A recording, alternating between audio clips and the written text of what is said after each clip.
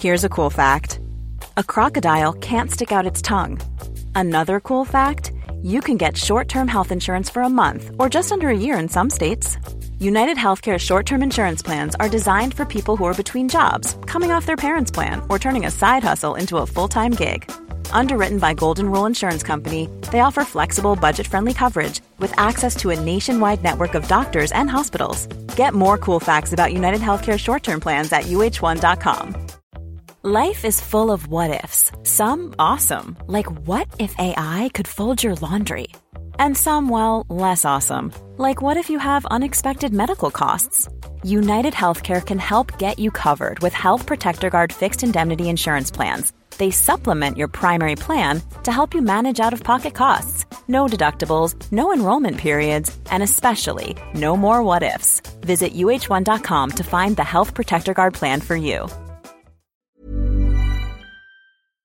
Hello there, everybody. My name is Adam Cleary, filling in today for Adam Wilborn, and also for Michael Sidgwick, and also for Michael Hamflett, and to a lesser degree, Andy Murray, and also Phil Chambers for your SmackDown review. And also filling in for all of these people is Andrew Pollard. Say hello, Andrew. Hello, I apologise now for my raspy voice. It's a sore throat. This is how minimal staff we've got. You've got the D list here now. You're pulling me from obscurity to come and do this. I was going to say, this is going to be a really fun way to find out if we have any natural chemistry whatsoever. But before we begin, I should do the Wilborn spiel. If you're a fan of this sort of thing, don't forget to subscribe to What Culture Wrestling on either iTunes, Spotify, or wherever you get your podcast from for daily wrestling podcasts. Because what do, Andrew? We review Raw, we review SmackDown, we preview both of these, AEW Dynamite, NXT 2.0. That's the gimmick Wilborn does. There's also interviews, roundtable discussions, and a roundup where we complete with a bloody good quiz, of course, on wrestle culture. But can I promise you that this week? I promise you absolutely nothing. But what I do promise you is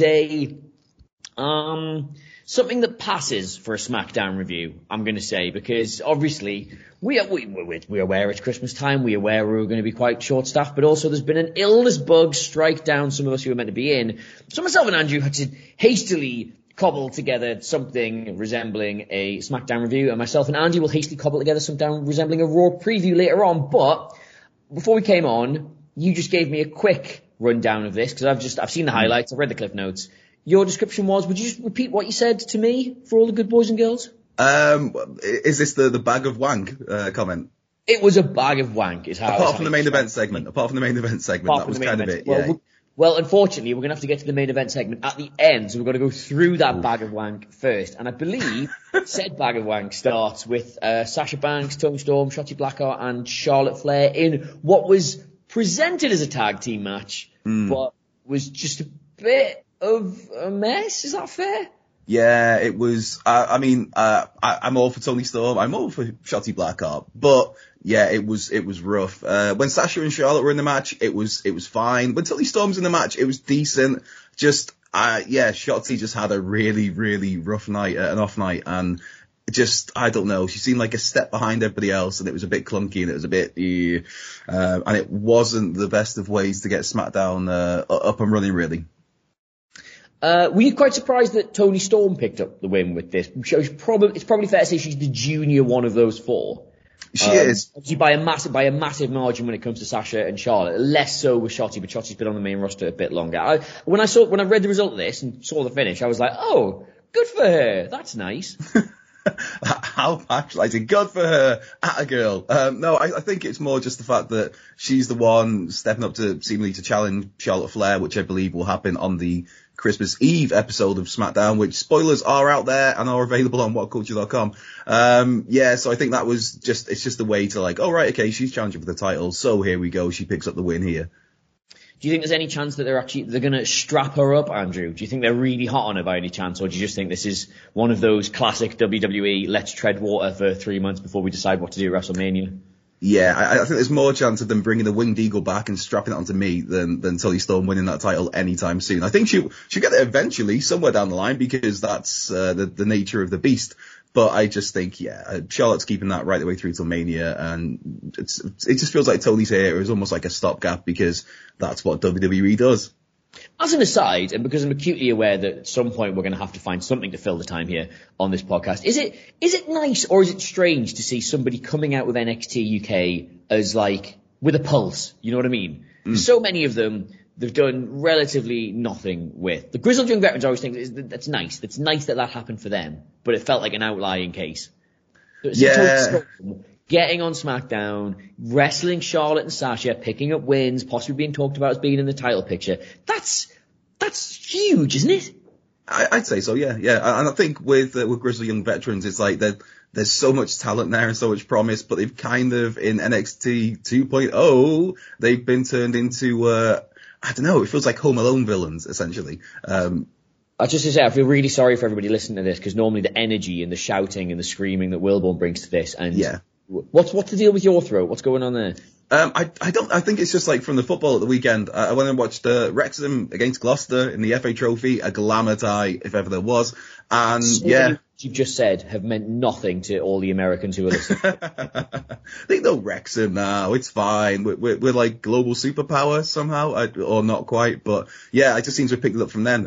Sunday, as we were recording this, was yesterday, and it was like, I'll do a news video, and then my voice was just, and we had no editors because Christmas, yay. So that didn't happen. And yeah, it's lingered around. I thought yesterday it was fine and dandy. It was gone by the end of the day, but it is clearly still here. And there's also an interview I'm supposedly doing tomorrow, which will be really fun listening if I sound like this. Well, mine was because I did karaoke last night, which was a terrible idea. Anyway, moving on. Whoa. You can't just dangle that carrot in there. What were the songs?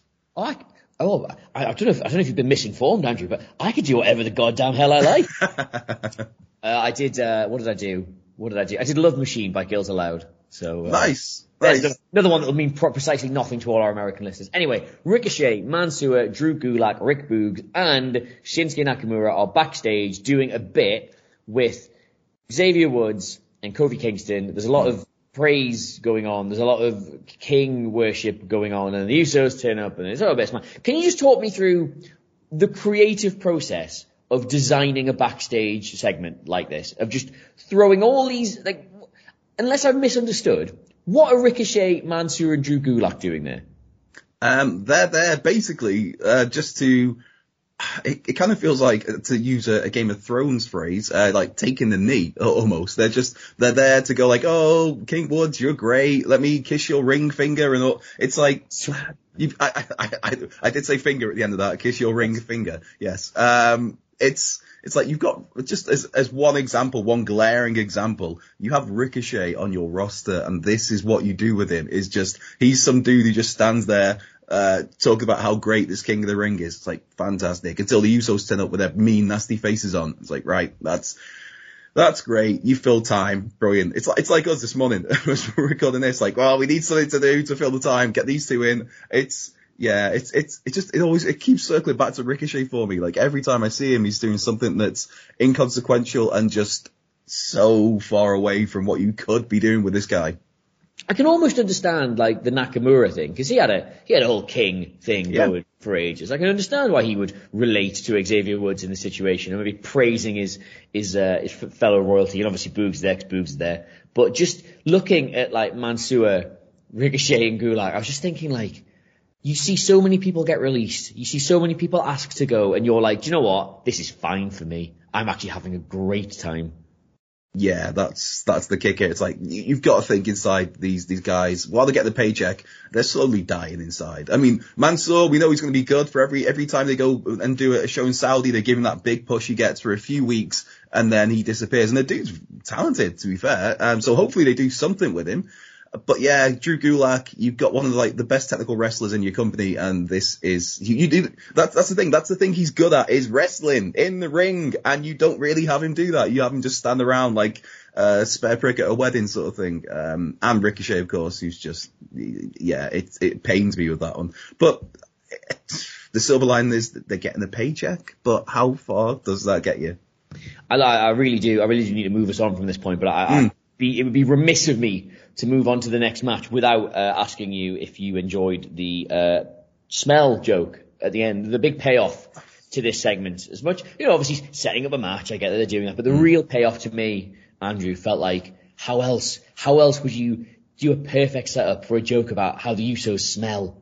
Yeah, it just, Oh, out of all the SmackDowns, because SmackDown is a show that I tend to watch most Saturday mornings as part of my my pre-match routine almost before I toddle out the house. Raw is always a slog, but it's almost like the wrestling gods have gone, well, Cleary's going to do a SmackDown review. Let's make it the worst one of the year.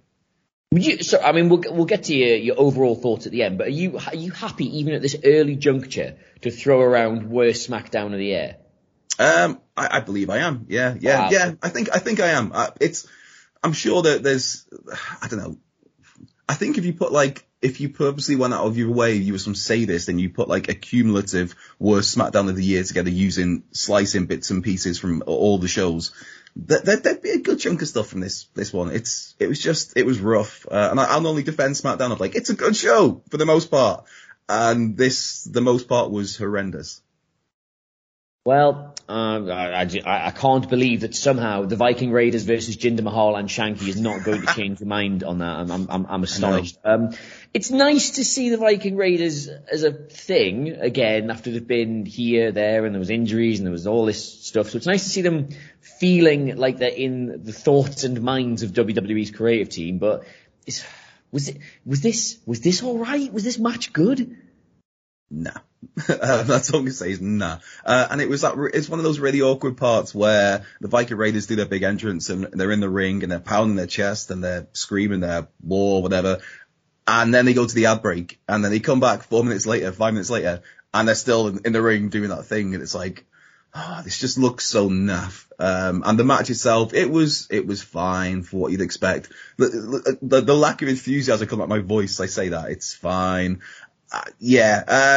Shanky looked rough. Jinder Mahal was Jinder Mahal, and the Viking Raiders got the win. Yay, with the top rope splash. And it was all very meh. It was just like you said, it's good to see the Viking Raiders on the TV. This is clearly a very good tag team, and it's more the gimmick that kills them at the moment, I think. The match, yeah, it was there, but it's just how over the top. It's very WWE-ized in like, we're going to go super hard on the whole Viking thing and you're just going to chant and wear really ropey headgear and chest plates. And yeah, again, you could do so much more with with these performers.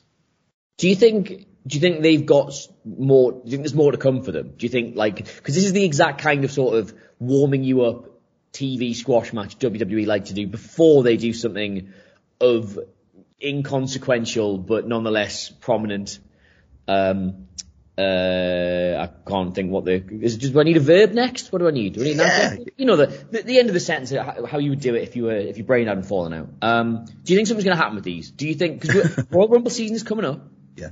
And when Royal Rumble season comes up, you have to have an eye on WrestleMania, and they do need to have at least one token tag team match. Do you think maybe? I suppose it depends how long they want to hold it off, whether they want to go to this, a tag title match for the Viking Raiders at the Rumble, or whether they see this as like, well, Mania is only 3 months after that as well. But it definitely feels like they're getting the warm-up treatment. They're getting like the little, almost like the backstage hugs from creative of like, go on guys, this is your time to shine. And how many times, as much as the matches are great and the performers are great, how many times can you keep going back to the Usos and the New Day? There's got to be another babyface team to step up and challenge for the titles at some point. And you look at SmackDown and the Viking Raiders seem the most natural fit. It's just whether, like I said, whether you go to it at Rumble or whether you go to it at Mania.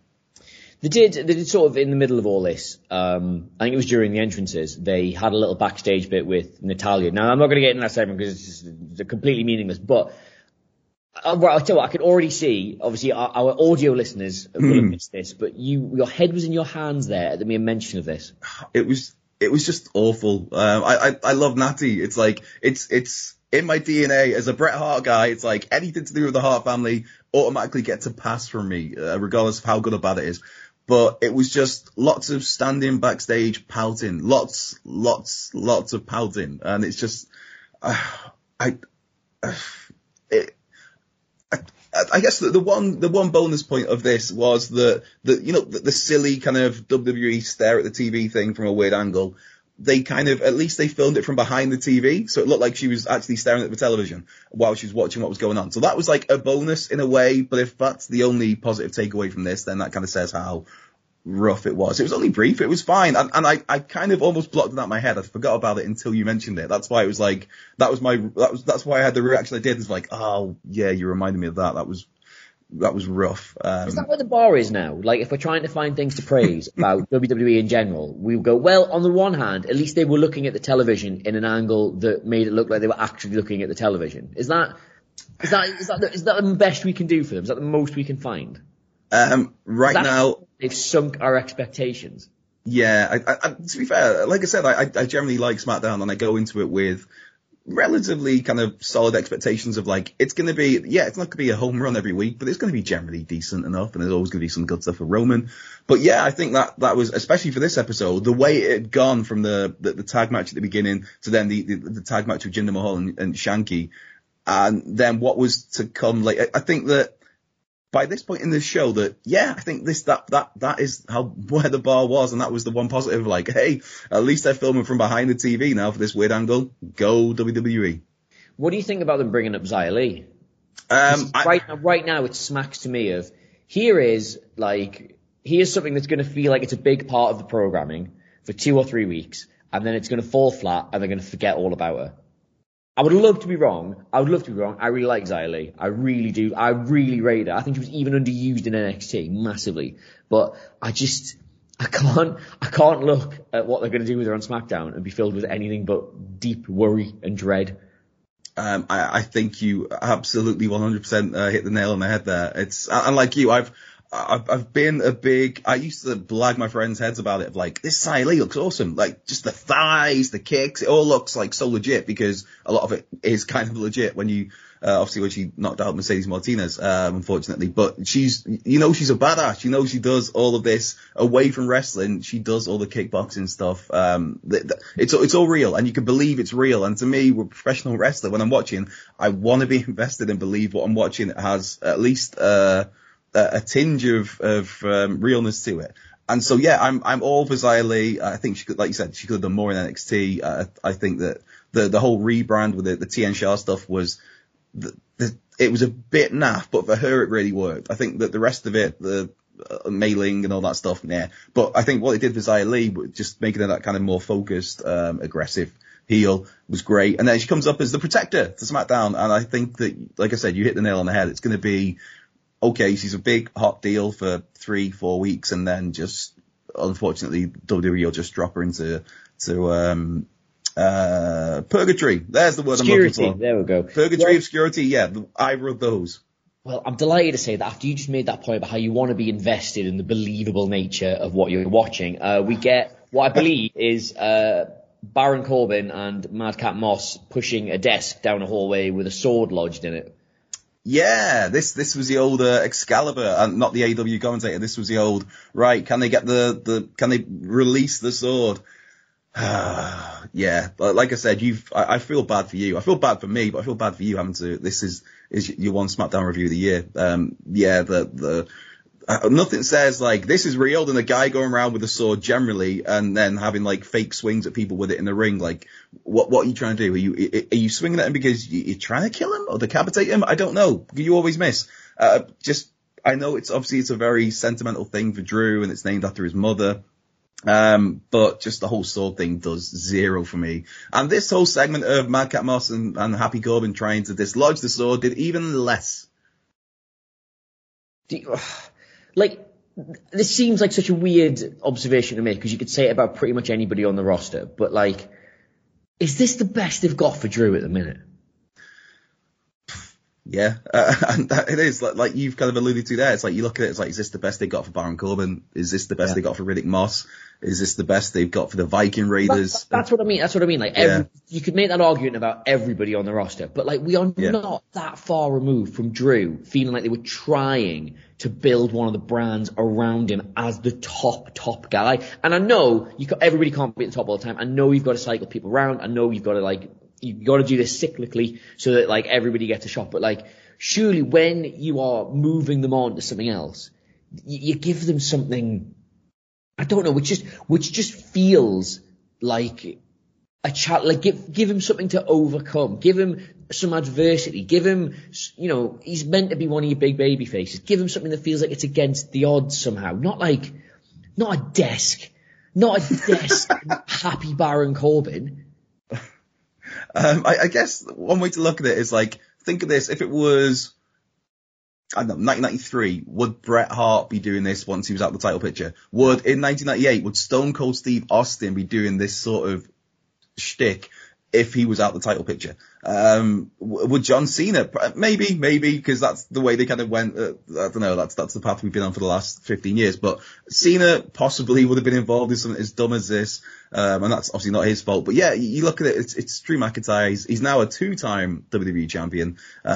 He beat the Beast, he won the Royal Rumble, he beat Brock Lesnar, and even when he was, okay, they dragged out the Bobby Lashley thing a lot, where it's that whole, if I don't win, I don't get another shot of this sort of thing. But even after that, it's like, you felt there was a bit of leeway for his last few months on Raw, because I think we all knew he was being moved to SmackDown when the draft came, so it's like, okay, he's treading water now, because they don't want to invest in too much on this brand, because they're going to move him to SmackDown, and then he's still up on SmackDown, and we thought we would get him going after Roman Reigns.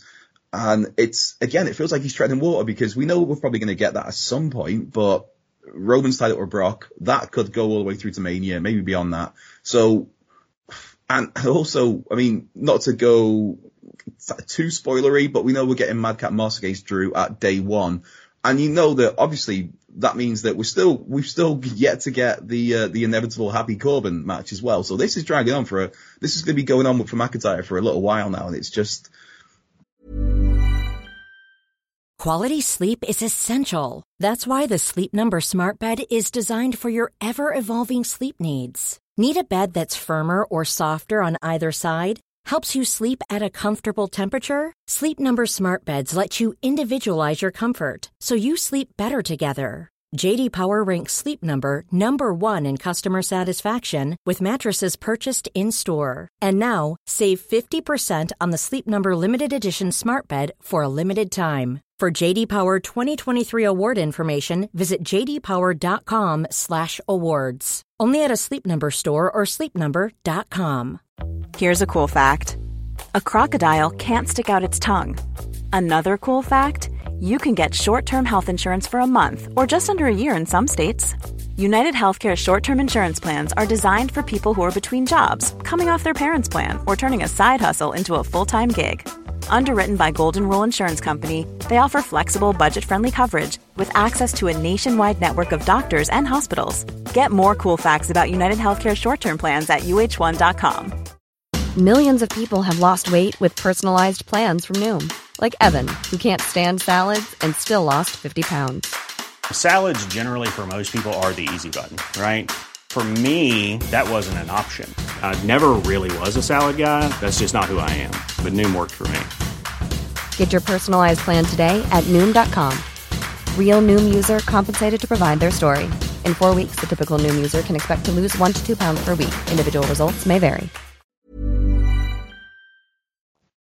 Yeah, it feels beneath him. And that's not to discredit Corbin and Moss, because, I mean, they're good in what they do, I guess. But yeah, it feels beneath him.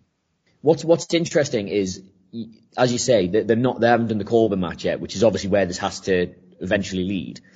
But the problem is, once you've done the day one match, the next probable point to do the Corbin match, if it is supposed to be the big blow-off moment for this, and you can't see this at home, listeners, I am doing enormous air quotes feud, is the Rumble. And if that's what he's doing at the Rumble, then what the hell? Like, is that, like, I'm not, we could end up going down a rabbit hole here of just, is this the best they've got for everybody? But I will say, next we moved on. I know I've skipped past the Paul Heyman thing, but we'll talk about that when we talk about that. Sami Zayn is gonna get a gauntlet match, and if he wins it, he gets to be in the Intercontinental title match, and that's because he felt it was unfair, because his other championship match was ruined. I actually think they're doing alright with Zayn at the minute. He's probably the one person who, certainly not they're being excellent with, but he does feel like he's doing well with what they're giving him to work with, and they are giving him good stuff to work with. Yeah, I mean, this is a guy who, you know that whatever you give him, he'll make the absolute best out of it, because he's just so talented and clearly has some pride in what he does. But yeah, to be fair, they are giving him something to work with. And like, if you give him nothing, he'll make it good, or as good as it can be. If you give him something, he'll make that even better than it could be. and it's kind of a double-edged sword because obviously you knew he wasn't going to be, that he wasn't going to be winning the world title or the universal title anytime soon. But it's like, I don't know, there's always that thought of like, well, maybe he sticks around in this Brock Lesnar mix somehow with Roman Reigns. So in one way, he's down now again in the Intercontinental title hunt. But I mean, Jesus, man, I was writing about it on Sunday and it kind of, the light bulb went off that Shinsuke Nakamura, King Nakamura, has defended the belt once since he won it in August, once on TV, which was in September. And it's not like he's not been on TV. He's on TV every week doing the Rick Booge shtick with the guitar and the big entrance and, Pat McAfee losing his mind about it every single week. And yeah, he's only defended the title once in that spell on TV. And it's like, yeah, so I think that whoever wins this gauntlet match, there is a spoiler again on whatculture.com. Whoever wins this gauntlet match, I think will be dethroning King Nakamura at day one. But yeah, Sammy is just gold. There's reports now as well that he's seemingly signed a new deal because his, like Kevin Owens, was reported to be up in January. So I guess part of that is that they're going hard on Sami Zayn, and I'm all for it. So I've left open the recap that I was reading about SmackDown before we came on, and there was just a sentence in this which I'm going to read to you verbatim, which I think if it doesn't completely summarize how WWE debuts its new stars, right? I don't know. I've never seen anything as perfect for the whole problem with the system and the way they think, right? So it's Ridge Holland versus Cesaro, obviously, because that's my next match. We go back to the ring, and out comes Ridge Holland with Sheamus. This is a rematch from Holland's in-ring debut on November the 26th, which he lost. There we go. We go. Big new star. Ridge Holland as well, big guy, no mug, beefy dude, the kind of guy they'd like there. So he made his debut in the ring. He made his in-ring debut 3 weeks ago. He's now having a rematch of the exact same match, and he lost on his debut. So there's about 4 things wrong with that sentence for a start. And he came out to Sheamus's music as well. So came out to Sheamus's music. So you don't even get your own stuff. It's like, oh, there we go. And like you said there, he's a big beefy boy. If you're looking at, obviously he's still very green. His wrestling career's been very short. He had that big injury that put him on the shelf for 6, 7, 8, 9 months. But WWE have clearly fast tracked him because he ticks so many boxes for what they're looking for. He's like 6'2", 6'3", built like a tank. There's a lot of, good, what's the phrase I'm looking for? There's a lot of good basics to work with there that you're starting off with, especially if you're WWE. And yeah, you have him lose. That's great. And then you have him rematch, and the rematch is 3 minutes. And again, he's green. He's not going to go 25 minutes, but you're thinking, what good someone as talented as Cesaro will do in terms of like mentoring. If he was in the ring room for 10 minutes, it's like you can learn so much from Cesaro or Sheamus as well. But no, it's 3 minutes. There's some pre-match shenanigans with the Shillelagh. It was all a bit meh. And then you've got the commentators selling it of like, is Cesaro going to be able to compete? Is he going to be able to? And that's the drama that you go to an ad break with. We all know he's going to compete. We all know he's going to get beat, as much as we all love Cesaro. And that was exactly what happened in, I think, 3 minutes the match went. And it was a nice distraction finish. So Ridge Holland, yes, he's on the roster. He lost. That was bad. But he's here now. Look, it is Sheamus's music. Yes, okay. But, it's a rematch. Yes, but it's Cesaro. He's going to get something out of it. He's going to win this one. It's a distraction finish. It's all. So this is. I love the energy that I get there. I love the energy there. For some reason, this is a bold comparison. I was getting Roddy Piper vibes from Adam Cleary. Roddy Piper's precisely at WrestleMania 8, where he's telling a story about Mrs. Hart, Bret Hart's mum, where it's, she does the sandwiches with a 1 piece of bologna, but it's only 1 piece of bologna, but it's fine. And it just goes on this story of how great things are, but how naff things are, and that's the exact energy I get. Roddy Piper, WrestleMania 8 energy from yourself there. I appreciate that. Thank you very much. That's probably the nicest thing anyone's going to say about my podcast hosting this week, so I'm going to take that. Anyway, we go Naomi. She wants a piece of Sonya Deville. And look, again, I can see your head and your hands around you, but I think this was perfectly crafted. So she comes out, she wants a piece of Sonya Deville, and Sonya Deville's like, well, sorry, I actually have many jobs. I've not got my wrestling hat on today, but I'm doing the hat analogy. She literally references the fact she's wearing her business attire, and thus nobody's allowed to wrestle while she's wearing a business attire. But don't worry, because she's got another opponent for Naomi. It's like 2-time NXT Women's Champion, one of the most dominant physical specimens that was ever in the company's only critically acclaimed brand. Do you remember her? Shayna Baszler. The Shayna Baszler. And she comes out. There's a distraction. She tries to beat her up, puts her in submission, and Naomi rolls her up really, really quickly, and that's it. That's the end of that. Yeah, I think it's like 30 seconds, and it's like... I've not timed it, it's about 30 seconds, this. Yeah, it's like, there was me thinking like, well, Shayna's moved to SmackDown, they've branched her off from Nia Jax, maybe this is something, maybe they're gonna do something with this stone cold killer they've got, this absolute monster, this, again, legit, Shayna Baszler in NXT, you believed in that character, that wrestler, because you knew her credentials and how she backed it up, and how she wrestled reflected that. And yeah, that was why my head was in my hands. Not so much the Naomi and Sonya stuff, but more the fact of like, okay, so you've had Shayna Baszler attack Naomi before the match. She's got the advantage because this whole thing's been sprung on Naomi, so she's got the natural advantage. She attacks her, she gets in a submission. This is your monster MMA doodah, and then she gets rolled up after 30 seconds. It's like, oh my god, what? And also, as well as the NXT credentials and the real life MMA, you had that, the Elimination Chamber, where she decimated everybody. I remember when we were all watching, we were waiting for Asuka to come out of the pod. It's like, this is going to be good. I'm getting goosebumps talking about that. Yeah. And then on the other side of that, it's like a 30-second roll-up. No. Just, sorry, not to go on a tangent. I know these things are supposed to be impeccably structured, but it's just dawned on me now, Andrew Pollard. Mm-hmm. Why have they never had a women character in WWE who's just called Emma May? Oh wow, maybe that's what they were going for with Emmalina. That was one of the options on the table at that point. Why isn't it a woman? Why isn't it a woman called Emma May? Yeah, you're giving them ideas. You're part of the problem now, Cleary. You're giving them ideas. We know they listen to all this. We do know they listen to everything we do. So if you see WWE debuting Emma May sometime soon, girl, you can thank or blame me for that one. We'll not spend too much time dwelling on this because they didn't even, I mean, I think the amount of time we spend talking about these matches should be relative to how long they actually give the workers to work with. So they're going to give us 30 seconds there. I think we need to move on. Because finally, something actually good. Yeah. I don't think I'm clutching at straws here to say that even though we've seen it a million times, New Day versus Usos is always good, and this was good.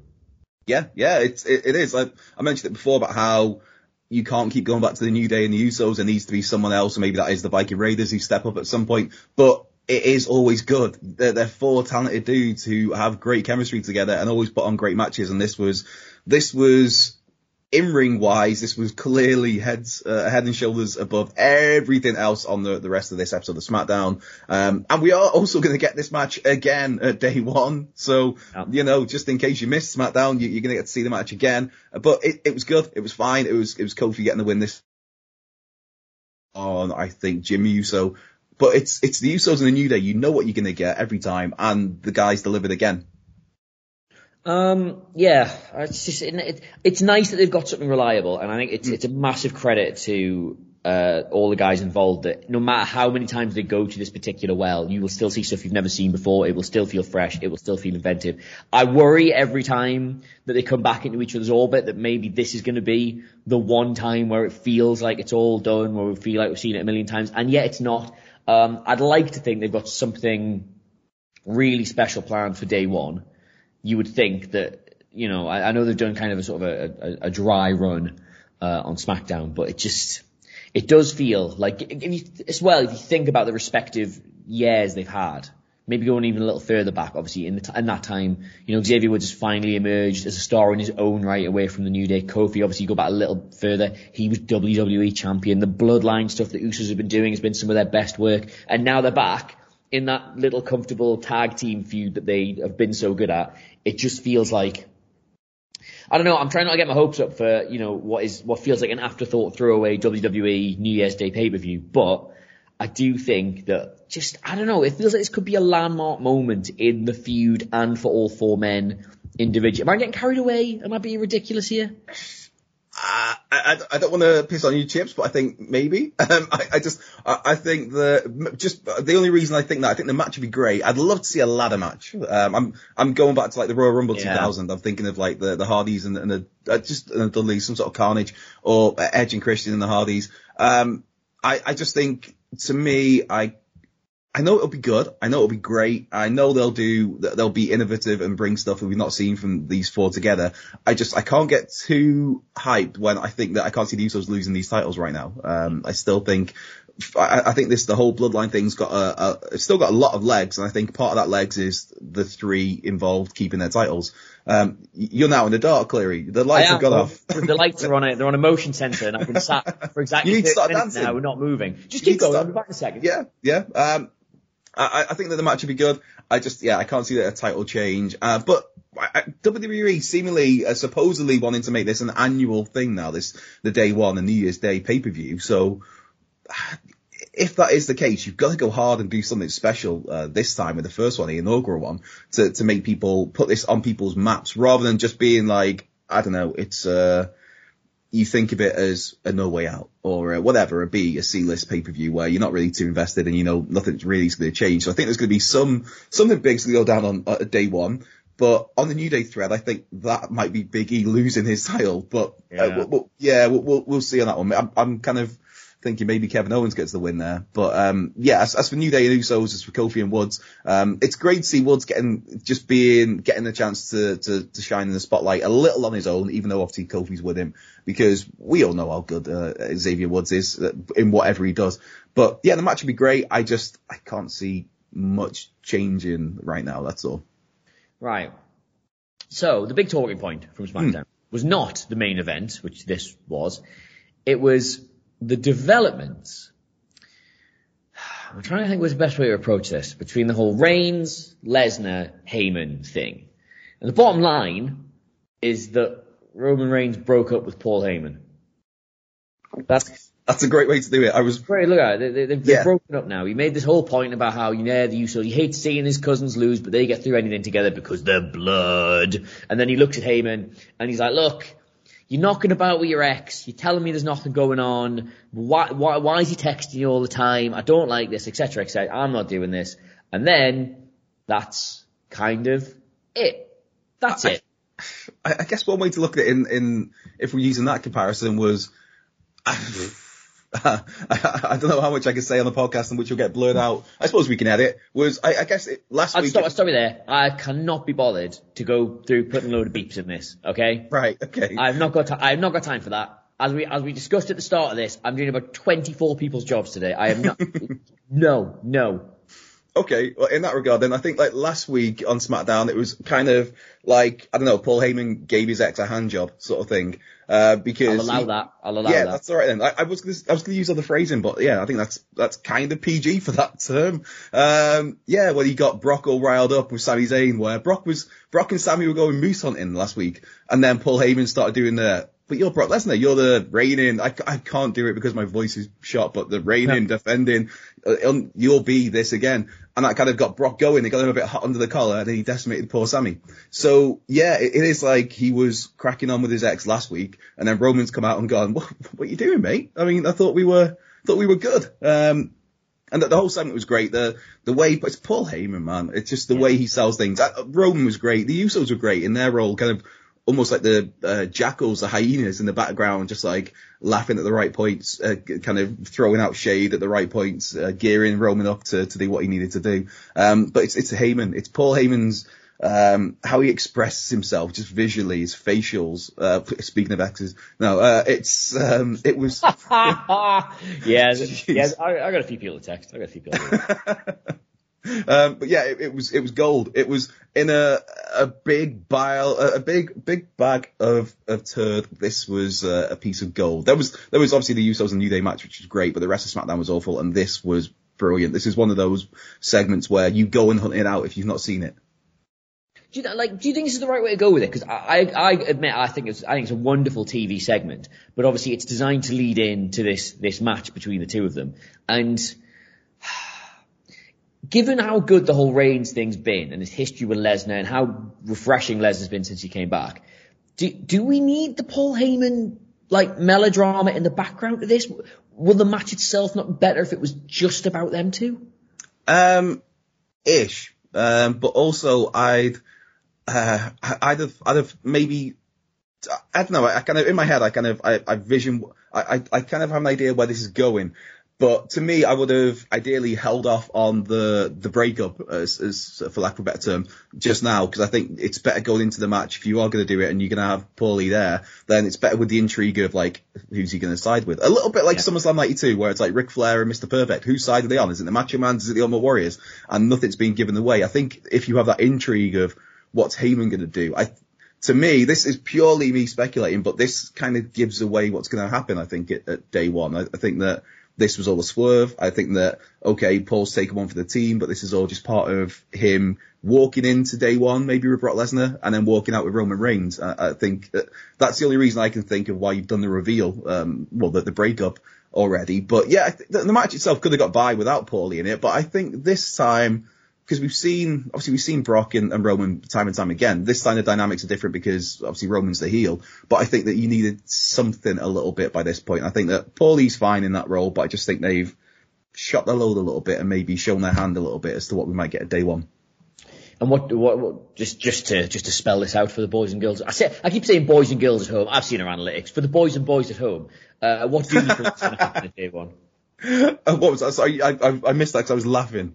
What is it that you think is going to happen at day one then? I think Roman retains. I think Paul Heyman helps him retain the title. I think he screws Brock Lesnar. I think that just this SmackDown segment, it was great, but I think that just, like I said, I think it shows their hand a little bit to me. I mean, I could be wrong. It's just me speculating from years of watching wrestling, but I think that, that's the only reason I could justify in my head why they did the breakup already, because otherwise, the natural way to go is you have that intrigue going into day one about whose side is he on, sort of thing, with Heyman. And the fact that they've shown you which side he's on now means that there's a swerve coming, brother. Well, and on that exciting conclusion, a pretty poor SmackDown finished. And ended on a high, I think. Overall, you have already set your stall out and said this is probably the worst SmackDown of the year, which is a huge claim based on what I hear in this office, let me tell you. But overall, if it ended a positive ending, come on, recap, come on, let's get some positivity, come on. What we got? I've got someone at my door. It was a positive final 20 minutes. I think that, like I said, if you've not seen that main event segment, the main event match as well, but if you've not seen that closer segment, hunt it down and watch it. It's wrestling gold as WWE does, and these days they don't do that much gold. So yeah, hunt that down. The rest of the show was not even bang average, apart from that match, the tag match main event. Well, of course, crucially, you don't have to do anything now because we've now recapped the whole thing for you. You have to, look, don't tweet us both thanking us. This is just our job. I know some people might throw around words like hero or people's champion. To us, it's just a job, isn't it? I certainly wouldn't refer to us as that, but others might. Anyway, so Andrew, that is, somehow we survived this. We've got through it. We've got through the worst SmackDown of the year and then a podcast talking about it. Incredibly short notice. I think we've done really well. I think so, yeah. Not to pat ourselves on the back, but patting ourselves on the back, DDP style. Whose Broken Skull Sessions is excellent, to be fair. I watched that last night. I believe it's so good. We may have some content coming up about it over on What Culture Wrestling. I don't know if any of you podcast lot know this, but we have a YouTube channel as well. Ooh, big boys. I like it. Yes. Anyway, well, thank you very much for joining us on the SmackDown review. This should, if you're listening to it now, hopefully be on Acast. Again, I can only apologize for the slapdash nature of the production here, as we are both struck down by seasonal holidays and seasonal diseases as well. So we are very much a skeleton staff in that's what we're going to end up looking like by the end of this week. But, of course, if you're a fan of this sort of thing, you can subscribe to What Culture Wrestling, iTunes, Spotify, wherever you get your podcast from. Daily Wrestling Podcast. I'll be back with Andy Murray to preview Raw. We'll be talking about AEW Dynamite this week, NXT, WWE, all the stuff that's going on. And, of course, if you're more of a YouTube fan, you can check us out over there as well. Andrew, where can they get you on Twitter if they're so inclined? If they really, really want to, it's at Cultured Left Peg. I can't promise it'll be entertaining, but, yeah, feel free. Get me at Adam Cleary, CLEOI. Everything I tweet is gold. I have no such humility about that situation. And, of course, What Culture at What Culture WWE. But in the meantime, thank you so much for joining us. This has been What Culture Wrestling, and we will see you soon. Boom. Hey, it's Paige DeSorbo from Giggly Squad. High quality fashion without the price tag. Say hello to Quince. I'm snagging high-end essentials like cozy cashmere sweaters, sleek leather jackets, fine jewelry, and so much more. With Quince being 50 to 80% less than similar brands. And they partner with factories that prioritize safe, ethical, and responsible manufacturing. I love that. Luxury quality within reach. Go to quince.com/style to get free shipping and 365-day returns on your next order. Quince.com/style.